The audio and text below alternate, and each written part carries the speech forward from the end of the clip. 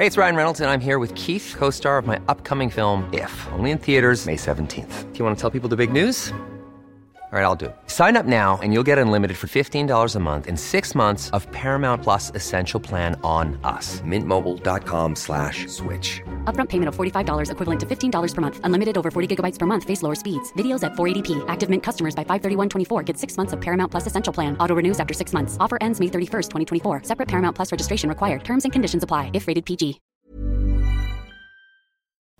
Good Life Project is brought to you by Understood Explains, a podcast that's like a beacon for parents navigating the special education system. Hosted by Juliana Urtubey, a special education expert, this season is all about individualized education plans, or IEPs. Juliana breaks down complex topics like how to tell if your child needs an IEP in a way that's easy to grasp. I checked out an episode of Understood Explains about the difference between IEPs and 504 plans, and I was struck by the balance of empathy and practical advice. It's not just about understanding the system, it's about empowering parents and caregivers to advocate for their children, which is just so important. So I've known a number of people who've had to literally scramble to figure out how to advocate for their kids when the system seemed to just make it so hard to get the support that they need and deserve. So if you're a parent navigating this world, or even just wondering if it's right for your family, I encourage you to give Understood Explains a listen. Search for Understood Explains in your podcast app. That's Understood Explains. It's like having a roadmap for a journey you didn't expect, making it a little less daunting. Good Life Project is sponsored by LinkedIn Ads. So as a business-to-business marketer, your needs are unique. B2B buying cycles are long and your customers face incredibly complex decisions. So isn't it time you had a marketing platform built specifically for you? LinkedIn Ads empowers marketers with solutions tailored for B2B. Imagine having direct access to 1 billion professionals, including 180 million senior executives and 10 million C-level leaders. With LinkedIn's powerful targeting tools built for B2B, you can drive serious results.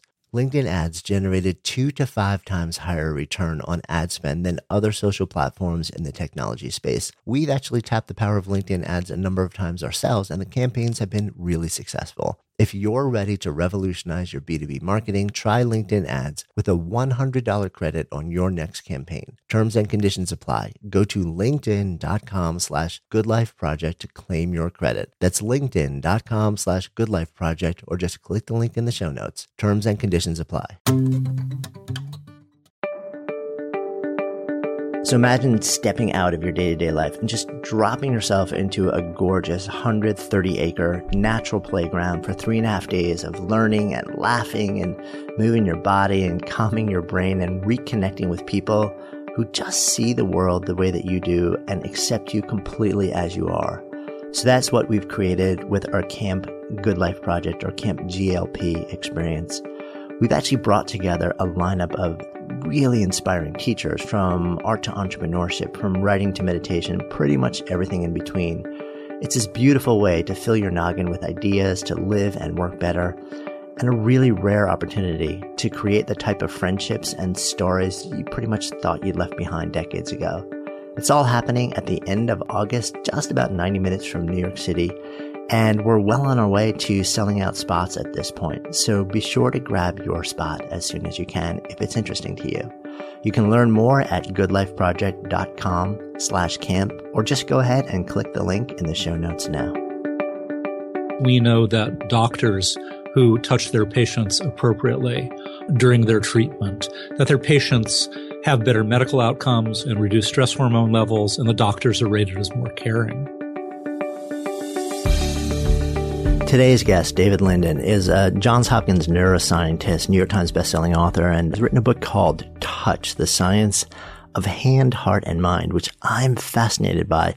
I am somebody who, when I took the love languages test, physical touch is my sort of major love language. And there's just this fascinating exploration of how touch affects us, how everything from love to caresses to sex to scratching and itching to basically anything that we touch or get touched by profoundly influences our personality, our perception of people and the world. And depending on how old or young we are when we either have touch or have it withheld from us, can literally shape the entirety of our beings, our neurology and our psychology and our ability to actually live functional, good lives.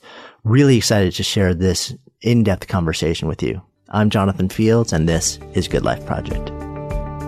Really excited to actually have this conversation with you, spend some time with your work. And it's kind of funny for me because, on a sort of completely pop psychology and consumer level, I at some point took my love language test and found out that my primary love language was physical touch. And I'm somebody who's always been very tactily oriented. So it's kind of fun to have a conversation where we get to go a little bit deeper into that. Absolutely. Let's leap in. Yeah. So one of my curiosities, just kind of out of the gate, is really what led you, or what's driven your fascination and your research and your exploration into touch? Well, really, there's two different things that led me there. So I'm not a touch researcher myself. I have a laboratory, but we don't work on touch. We work on other topics. Right. And I write books about neuroscience for a general audience, and this is the third one about touch. And I'm always looking for topics that I think are central to our human experience, and where there is recent research that illuminates that, and where the topic hasn't been covered recently. And so touch certainly fulfills all those criteria. But the other more immediate reason for me is that I work at Johns Hopkins University, and it just turns out randomly that Johns Hopkins University happens to be a world center of touch research. And so for years, I've been eating lunch with my buddies, and they've been telling me about their touch research. And I became a fanboy, if you will, of touch research. And so really it's those two strands that led me to write this book. Yeah. And it's funny too, because, one of the early conversations that you share in the book is around the idea of when we talk about, the different senses that we want to hold on to save. We often focus on sight and sound or hearing, but touch rarely ever enters that conversation. But you make a powerful argument that in fact may be one of the most sacrosanct. It is, absolutely. And I think part of the reason why we take touch for granted is because we never experience it being gone. It's always off. Right? Anyone who is sighted can close their eyes and imagine being blind, and anyone can plug their ears and imagine being deaf. But there's no way to turn off your touch sense.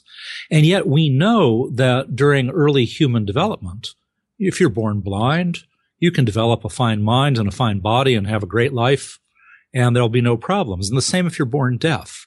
But if you're born with a sense of touch, but you don't receive loving touch when you're an infant and a toddler, then a disaster unfolds, and you'll have attachment disorders. You'll develop compulsive self-soothing rocking motions and cognitive delays. And it's not just neuropsychiatric problems. Your growth will be stunted, and your immune and your gastrointestinal systems won't develop well. And we know that all of these problems can be ameliorated by 30 minutes a day of loving touch. And we know this from what unfolded in understaffed Romanian orphanages in the 1980s under the Ceausescu regime. Yeah, and I remember when sort of the stories around that broke, it was absolutely heartbreaking. One of my curiosities around that is, later in life, if somebody has come up in an environment which is devoid of that sort of necessary 30 minutes of daily touch and has experienced all of the physiological and developmental hindrances that come from it, is there a way to remediate it? Is there a way to, can you reintroduce touch and in any way reverse these, or is it sort of, it is what it is for life? Unfortunately, the bad news is the window closes at 2 years. And so the people who don't receive the loving touch before age 2 years, the effects of them providing touch enrichment after 2 years, while they are mildly beneficial, are really not going to reverse these terrible courses. The critical period ends. This isn't to say that touch isn't important after age 2 years when you grow up normally, when you're not touch deprived.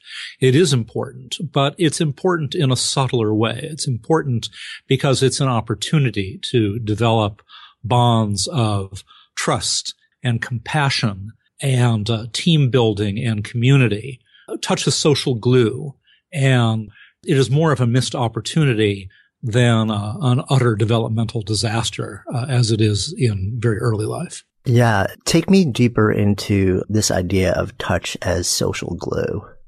Well, there are a lot of examples. We know that doctors who touch their patients appropriately during their treatment, that their patients have better medical outcomes and reduce stress hormone levels, and the doctors are rated as more caring.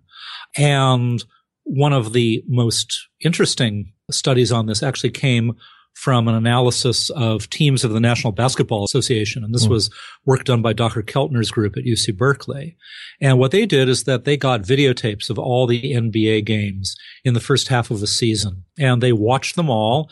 And for each team, they scored all the celebratory touch, all the pats on the rear end and the chest bumps and the high fives and all the ways that people celebrate a basket or a steal or some other good outcome. And they came up with an index of celebratory touch for each team. And then they asked, does that index predict anything about what will happen in the second half of the season? And the answer is that those teams that engaged in more celebratory touch not only won more games in the second half of the season, but they also played in a more cooperative fashion. For example, the star might be more likely to pass off the ball to another team member who had a better shot. So these are some of the ways in which we know that touch functions as social glue. And it does it in the family, the workplace, the community, in romantic couples, siblings, parents and children, everywhere. Yeah. Is there an understanding of the deeper mechanism that sort of explains why it's so important in this social context?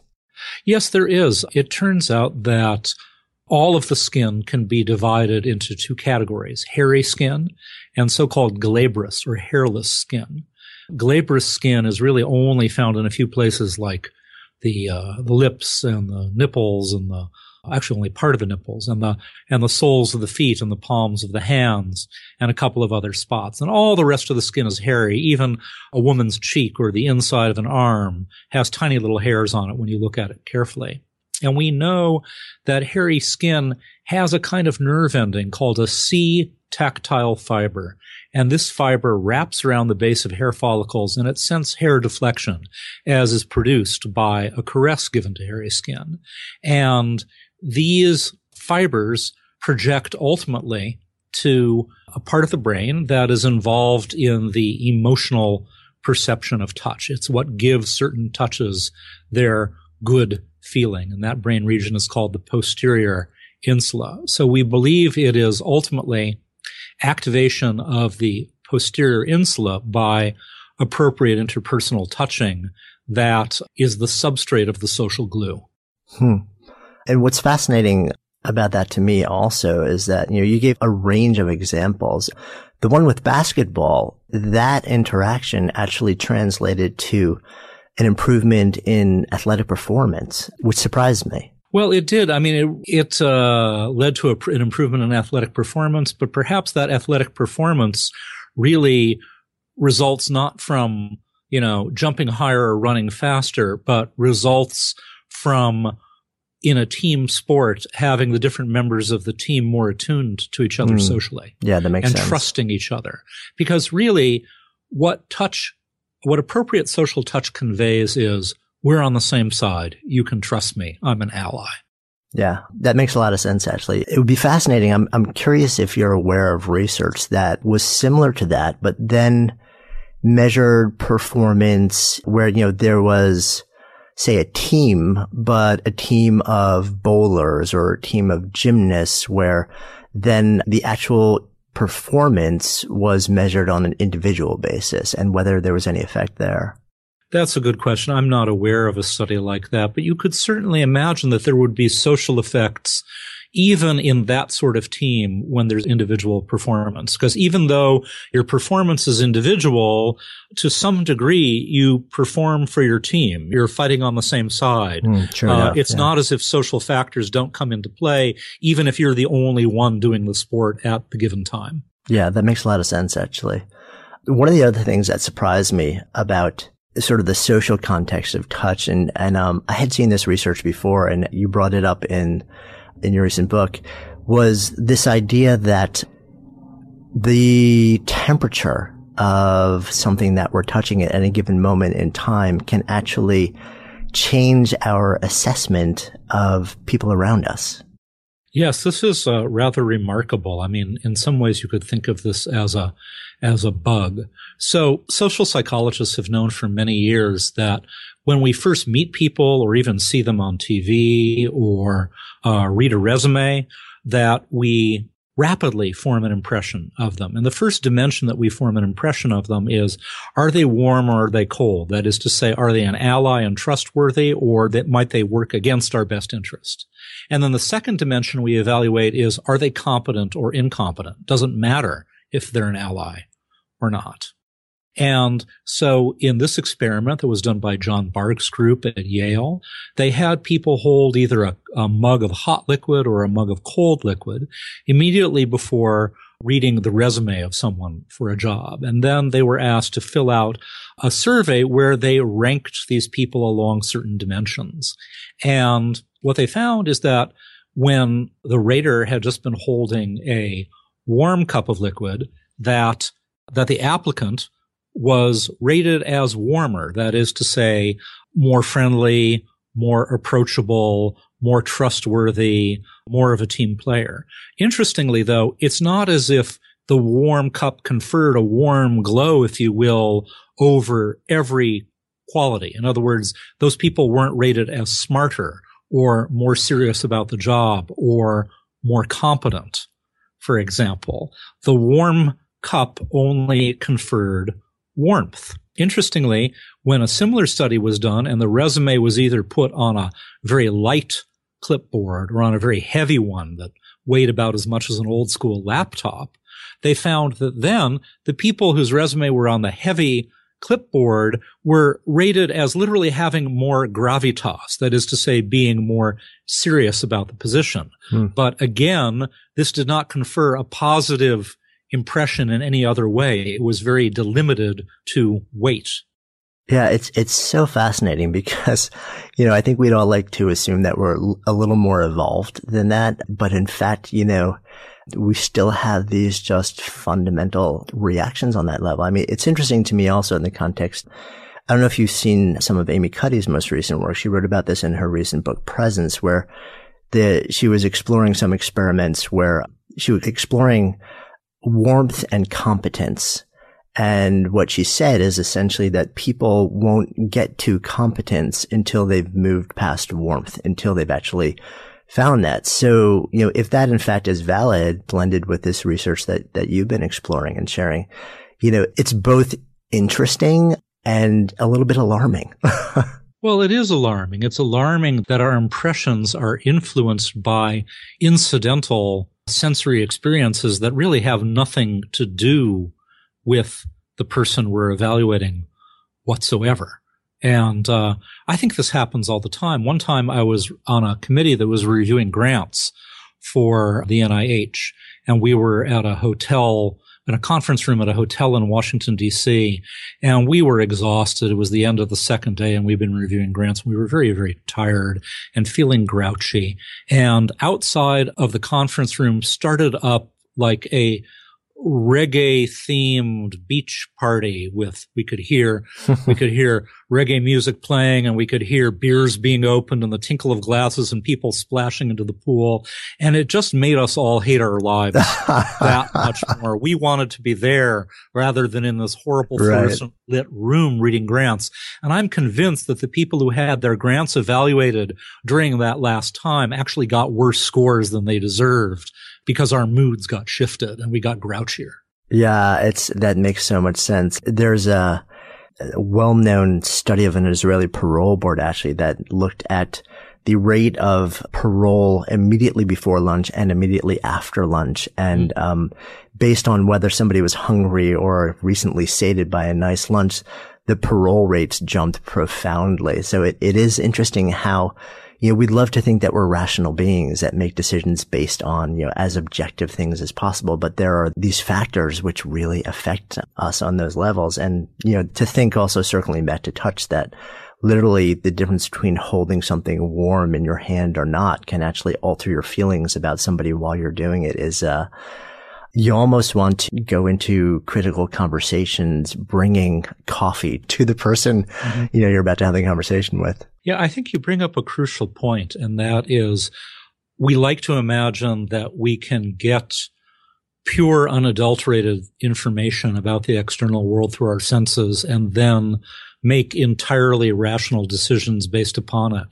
And this is untrue on both counts. There is no perception that isn't convolved with emotion and expectations. Let me give you an example. You might like both coffee and tea, but if I tell you I'm giving you a cup of tea, but instead I put coffee in it, when you take that first sip of coffee, your perception of it is going to be very different than if I had told you the truth, right? It's the very same. You like coffee, and it's the very same percept. But if you're expecting it or you're not expecting it, your experience of it is going to be utterly different. Likewise, imagine you're with your sweetheart in a very quiet, connected, loving time, and they caress your arm and it feels real nice. And you go, oh, that's good. Yeah, boy, that makes me feel loved.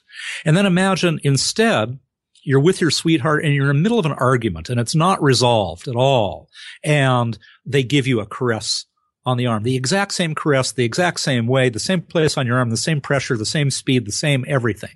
Well, it feels incredibly different in these two cases. It's not just that it feels the same and then upon reflection, it feels different. No, from the very first moment you perceive it, those two touches feel completely unlike each other. And that's because our perception of touch is a mixture of the discriminative aspects of touch, the facts about touch. Where in my body am I being touched?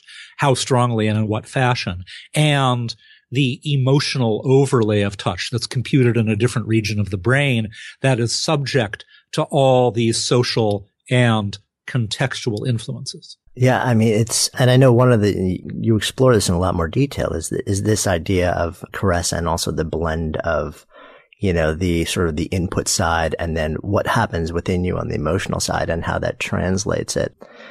Take me deeper into the emotional impact on how we experience touch. Well, so let me give an example from pain, right? Because pain has a very strong emotional valence. For most people, pain is intrinsically emotionally negative. And so imagine what would happen if I were to whack you on the thumb with a hammer. Not that I would do that, but just as a thought experiment. If I were to whack you on the thumb with a hammer, what would happen? You would call out, ow, oh, that's terrible. Oh, that feels so bad right on my thumb and now it's throbbing. Oh, that's awful, right? And the reason that you have that reaction is because two different touch centers of your brain are active at the same time.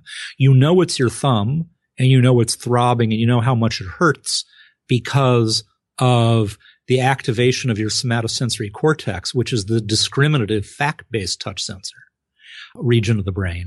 And then the emotional negative tone of it, what makes it feel awful, is coming from activation of the posterior insula, the brain's emotional touch center. So if I did the same thing and you were someone who had a damaged posterior insula, instead you would say in a very flat, emotion-free voice, yes, that's painful. It's my thumb.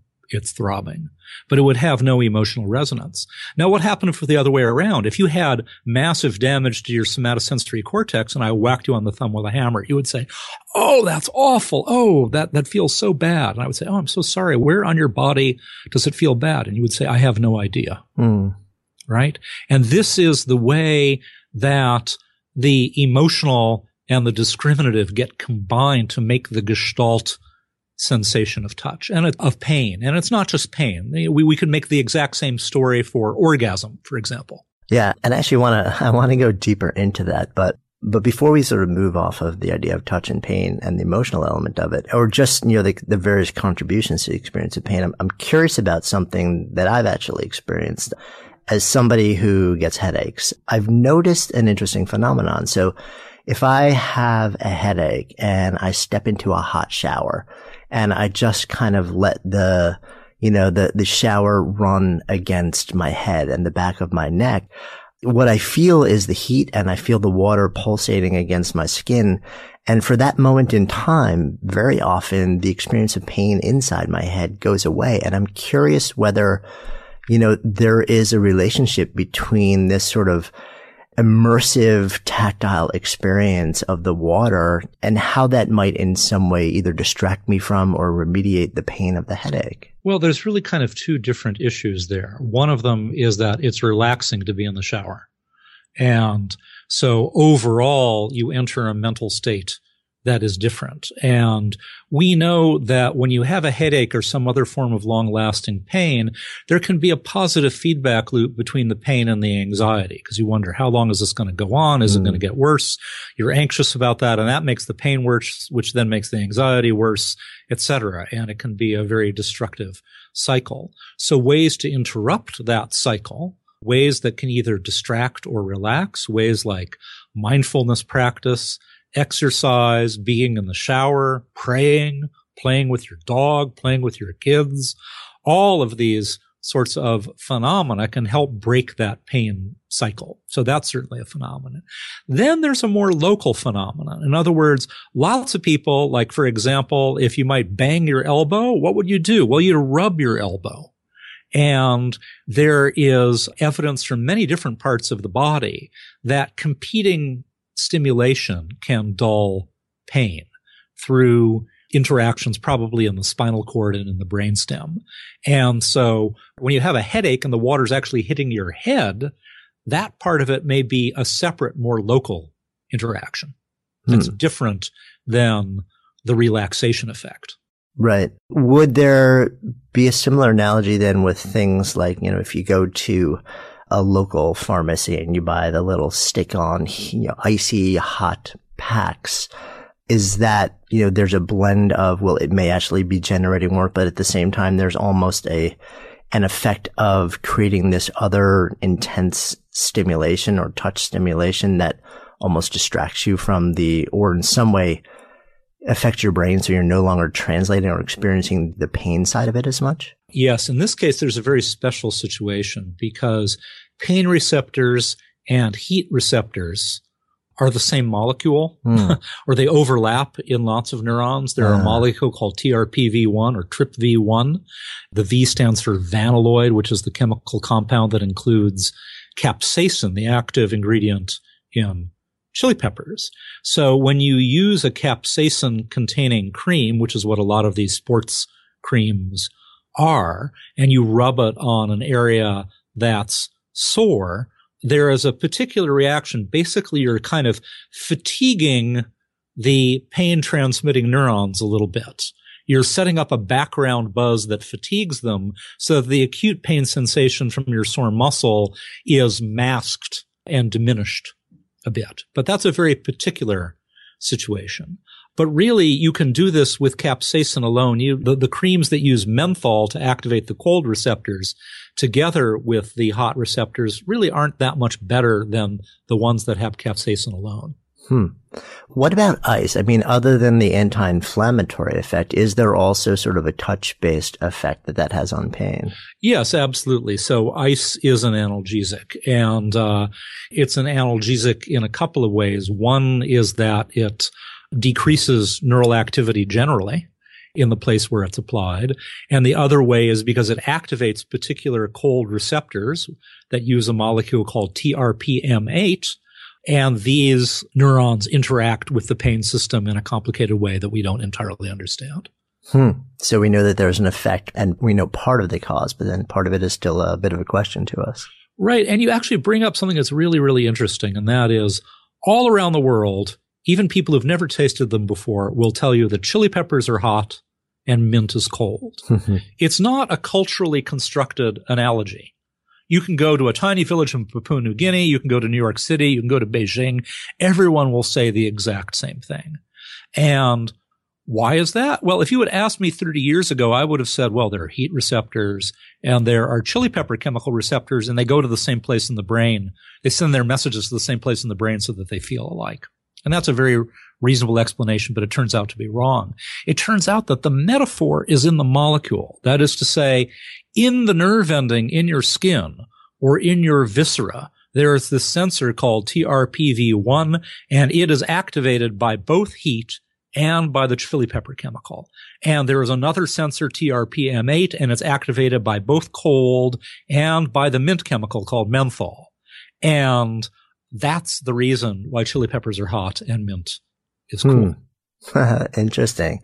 Which also brings up something else that I found really fascinating. When you talk about how touch is experienced differently on a cultural basis and a geographic basis, you shared some really fascinating research about, I guess, would you call it the rate of touch or the persistency of touch across different cultures? Right. And I'm not so sure that it's experienced differently. In other words, that people have nerve endings that are different. It's really just that there are different cultural ideas about touch. And so the work I referred to was done in the 1960s by a psychologist named Sidney Girard. And he went around to cafes all around the world and liked to spy on couples, and not just romantic couples, but friends or business partners, whoever. And he saw roughly, I don't remember the exact numbers, but in San Juan, Puerto Rico, people would touch each other 140 times an hour. And in Paris, maybe 40 times an hour. And in New York City, maybe 5 times an hour. And in London, 0 times an hour. And what this points out is that there are very different cultural ideas about what constitutes appropriate interpersonal touching among friends, lovers, coworkers, etc. Yeah. And that term appropriate seems to be something that is, at least in the U.S., become a really important part of when you mention touch. And, it's fascinating as a parent of somebody, a daughter who's in high school right now. There's a really interesting change between it and whose kid has experienced both public school and private school. There's an extraordinary heightened awareness now for teachers and the appropriateness of the level of touch with students that, from my recollection of, coming up as a student, that it just wasn't something that talked about or explored. And the teachers tended to be much more just organically physical with kids. But it seems like the appropriateness has really, what is or isn't, and the importance of that has seemed to evolve a lot over the last generation or two. Well, it has. It's changed quite a bit. And a lot of places have explicit no-touch policies for teachers, particularly in public schools, and also for coaches. And I think actually that this is a big disaster. In other words, the motivation is good. You want to protect kids against abuse. But the problem is the abusers don't respect the rule anyway, and they're going to abuse anyway. And so what happens when you have these no-touch policies is that, you've got a kindergarten teacher and the child runs for a hug and the teacher just has to stand there stiff like a tree because they're not allowed to give a hug back to that kindergartner. And, that opportunity to build that bond of trust and cooperation is lost. And these well-meaning policies have the inadvertent effect of touch depriving our kids. And I think it's really a problem. I'm the father of 2 19-year-olds, just finished high school recently, and they like to go to Quaker Youth Group. And Quaker Youth Group, at least the one they went to, the kids are always in these big puppy piles. And I thought it was so great because, teenagers have a lot of trouble figuring out things about touching and sexuality and what they're about and what they like and don't like. And here was a way for them to touch their friends in a way that wasn't sexual. And I thought that was so important and humane. Yeah. And I completely agree. And you're validating sort of like what my hunch has been about this, the real hardening and the removal of touch from early childhood education. And like you, I completely understand why there are these across the board policies, and at the same time, you wonder what sort of longer term harm it's doing, both in terms of the current development of trust that would help a child develop, and also their ability to build that and get comfortable with appropriate touch as they grow up themselves. Right. And the real answer is we don't know. Yeah. Because you can't really do controlled experiments this way. So let's move on to sexual touch. One of the things that you explore is this move from the caress to sexual touch, and what is actually happening there in terms of, from the touch to the brain. And you sort of have this deep exploration of orgasm as this blended touch versus emotional versus brain-oriented experience. Right. And we know a fair bit about what happens in the brain during orgasm. Embarrassingly, we know very little about what happens in the skin during orgasm or to trigger orgasm. And so one obvious question, I mean, you can have an orgasm without any touch at all or by touching anywhere on the body. Nonetheless, there's something special about the genitals, right? I mean, they are the place that produces the strongest sexual sensations, particularly the external clitoris for women and the glans penis, the head of the penis for men. And so one obvious question is, if you look at biopsies of those areas of skin, is there something special that you can say, aha, maybe that accounts for why a touch on the genitals feels different than a touch on the lower back? And the answer is yes and no. There's a suggestion. There's a kind of nerve ending that's at very high levels in the genitals, both male and female, and it's called a mucocutaneous end organ, which I think is just a wonderful term. It's even better in German, actually. Genitalnervenkorpuskel. And these mucocutaneous end organs are found at very high density. And not only that, if you look in the penis, they are found at highest density in precisely those places that most men report as producing the very strongest sexual sensations. That is to say, the frenulum, which is the little bit of elastic tissue on the underside of the head of the penis, and the corona, which is the ridge around the head of the penis. And so you think, well, all right, maybe this nerve ending is what gives rise to sexual sensation. But the problem is, right now, we don't have a way of blocking that kind of nerve ending alone and seeing if you can diminish sexual sensation, or activating that kind of nerve ending alone and see if you can mimic sexual sensation. And those are the things that one would need in order to believe that this thing really is responsible for sexual sensation. Now, whatever messages there are get to the brain, produce a set of changes in the brain that comport very well with the subjective experience of orgasm. And so these include activation of the brain's pleasure center, the same one that's activated by eating food when you're hungry, or cocaine or heroin or alcohol or nicotine or cannabis, activation of the brain's emotional touch center, the posterior insula, activation of the genital representation in the somatosensory cortex. And then there are also some areas of the brain that are turned off at the moment of orgasm. So, for example, a fear and vigilance center called the amygdala is turned off. It's turned even lower than it would be in the basal state. And the center related to executive function and the consequences of your actions and planning in the frontal cortex is turned down. And centers related to social evaluation are turned down. And all of these things together, when added up, give us a pretty good sense of what an orgasm is like. It's interesting that there's this excitatory and simultaneous inhibitory, seemingly, effect in certain areas of the brain.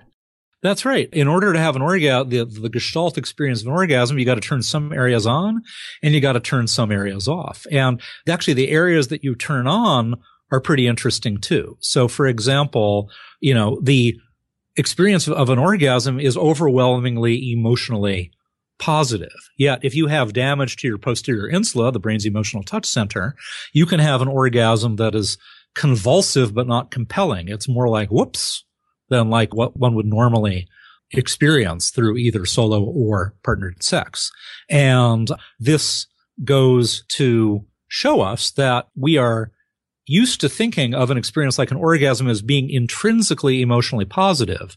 But this is a trick our brain plays on us just by having the facts of touch area and the emotional touch area active at the same time. Yeah, so it would almost be the equivalent of a sneeze. Very similar to a sneeze, yes.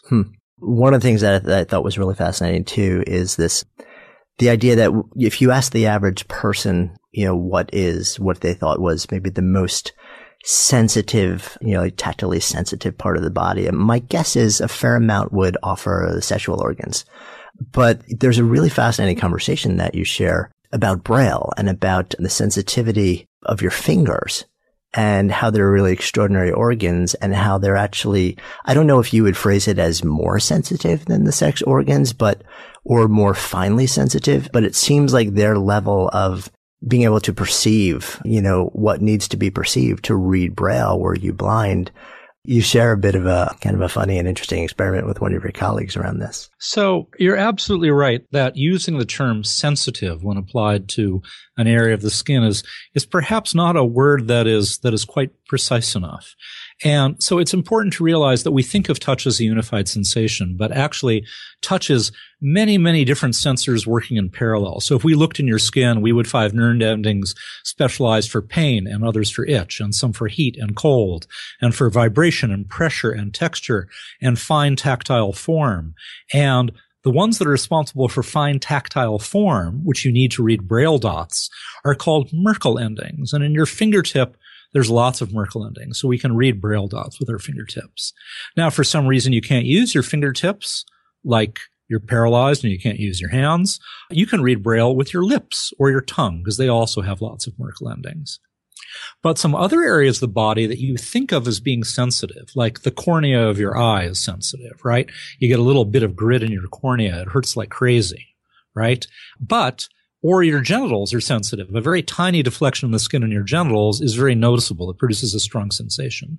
But neither the genitals nor the cornea of the eye have more than a very few Merkel endings. They have a very low density of Merkel endings, which means that their sensitivity is what we call protopathic. That is to say, they're sensitive but not discriminative.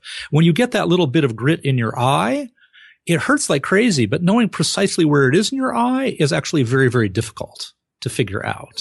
And the same is true with the genitals. They're protopathically sensitive. Now, your listeners may not believe this. They want to do their own experiment. They might want to go down to the ATM when no one's around and try to read Braille with their genitals.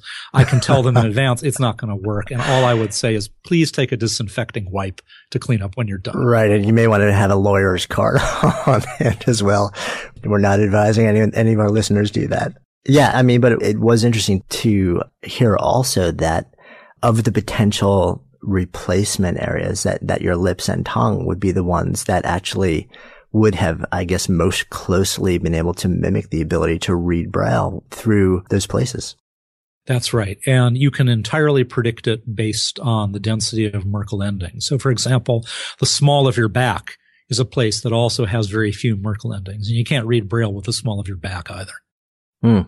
One of the other areas that you explore is an experience that people tend to have on a pretty regular basis, which is the classic itch. And then the scratch, which, pretty much always comes on an automatic basis and which also tends to feel so good. So what's actually going on there? Well, that's a real question. And many things about itch are not very well understood.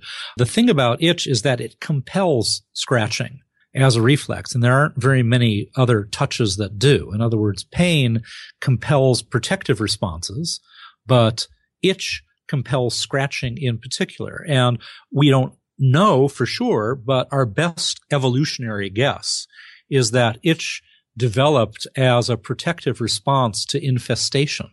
That is to say, from insects or worms crawling on you that might be disease vectors. And for many years, people argued, is itch really a unique touch sensation, or is it just a blend of other things? So to give you an example, heat and cold and pain and vibration are all unique individual touch sensations with their own dedicated neural sensors. Whereas clamminess, for example, is a touch blend. It's a mixture of yielding pressure and cold together. And so people argued, is itch a blend of touches, or is there a dedicated itch sensor, or is maybe itch just like a little bit of pain and a little bit of fine touch that are mixed together and we call that itch?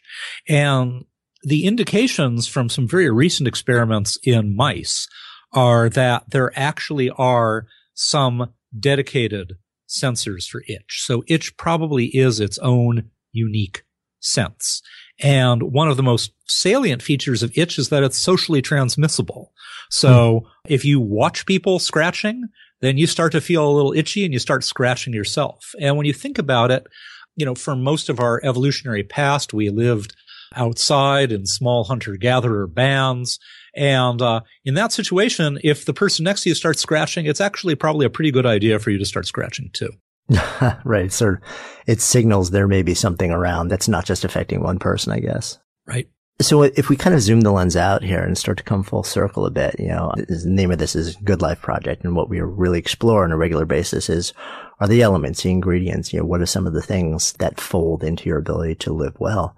And, it seems like touch is something that is really on so many different levels, physiologically, neurologically, psychologically, an absolutely critical ingredient of your ability to live a good life. But it's something that we really don't explore all that often.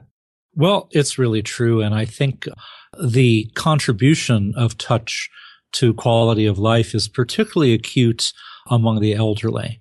So if you're in a situation, maybe you've lost a long-term partner, maybe you live in an institution, maybe your kids don't live far away. Well, you're going to be in a situation where you're not experiencing loving touch very much, if at all. And we know that in these environments, even massage from a stranger can be enormously beneficial.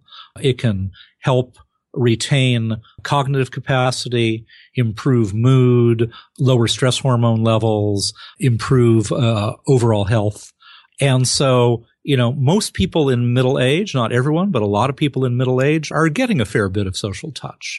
But this becomes harder to do for a lot of folks in the later stages of life. And I think while we want to pay attention to appropriate social touch throughout the lifespan, I think that's one area that deserves particular scrutiny.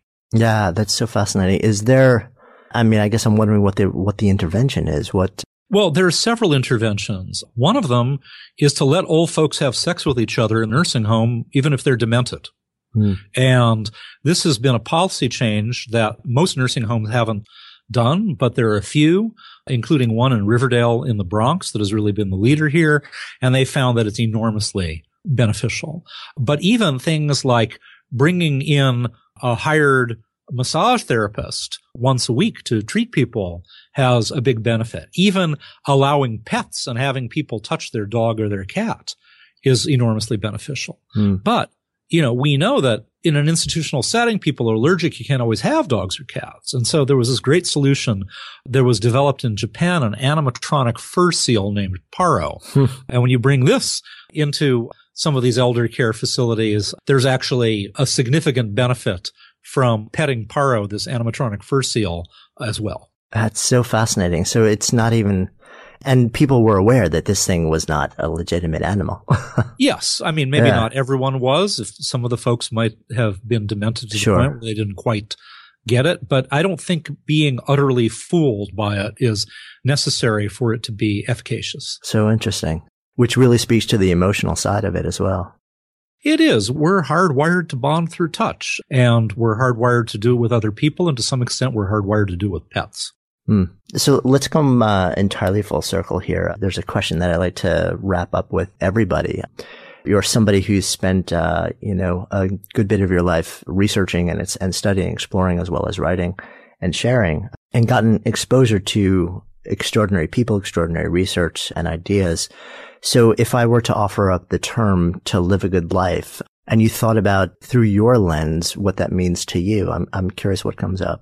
I think what comes up for me is the notion that there are a lot of pleasures in life, and touch is involved in some of those. Some of them we call vices, although I'm not sure that they should be. Food, sex, certain drugs, gambling.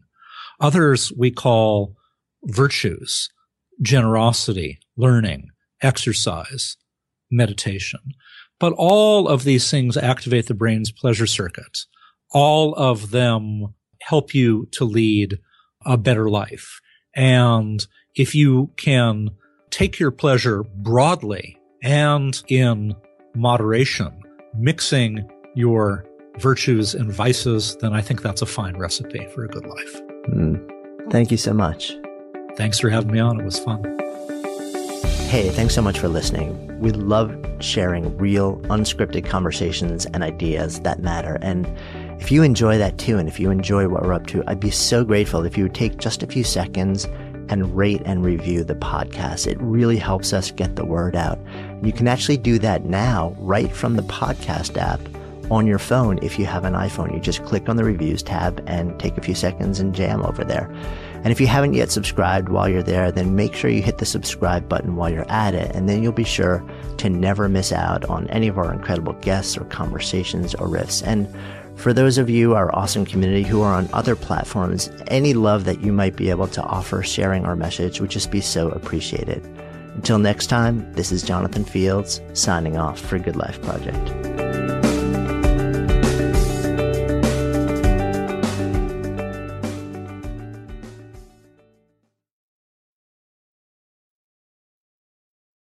Good Life Project is sponsored by Lexus GX. So have you ever owned something that inspired you to just up your game? For me, it was this high-end mountain bike. I love the ultralight frame, the suspension, the precision gearing, and I realized it deserved to be ridden to its full potential. So I started training harder so I could experience the joy it could give back to me. And it paid off. That bike helped me discover just new levels of performance and straight up joy. When we own exceptional things, they inspire us to do exceptional things. The all-new Lexus GX has an exceptional capability that will have you seeing possibilities you never knew existed. Its advanced technology and luxurious interior mean that wherever you go, you'll never go without. Imagine tackling rugged landscapes with the available 33-inch all-terrain tires and multi-terrain select, then unwinding with the available front-row massaging seats. This is a vehicle that inspires you to go further, to live up to its full potential. So why settle? Live up to the all-new Lexus GX. Luxury beyond limits. Experience amazing at your Lexus dealer.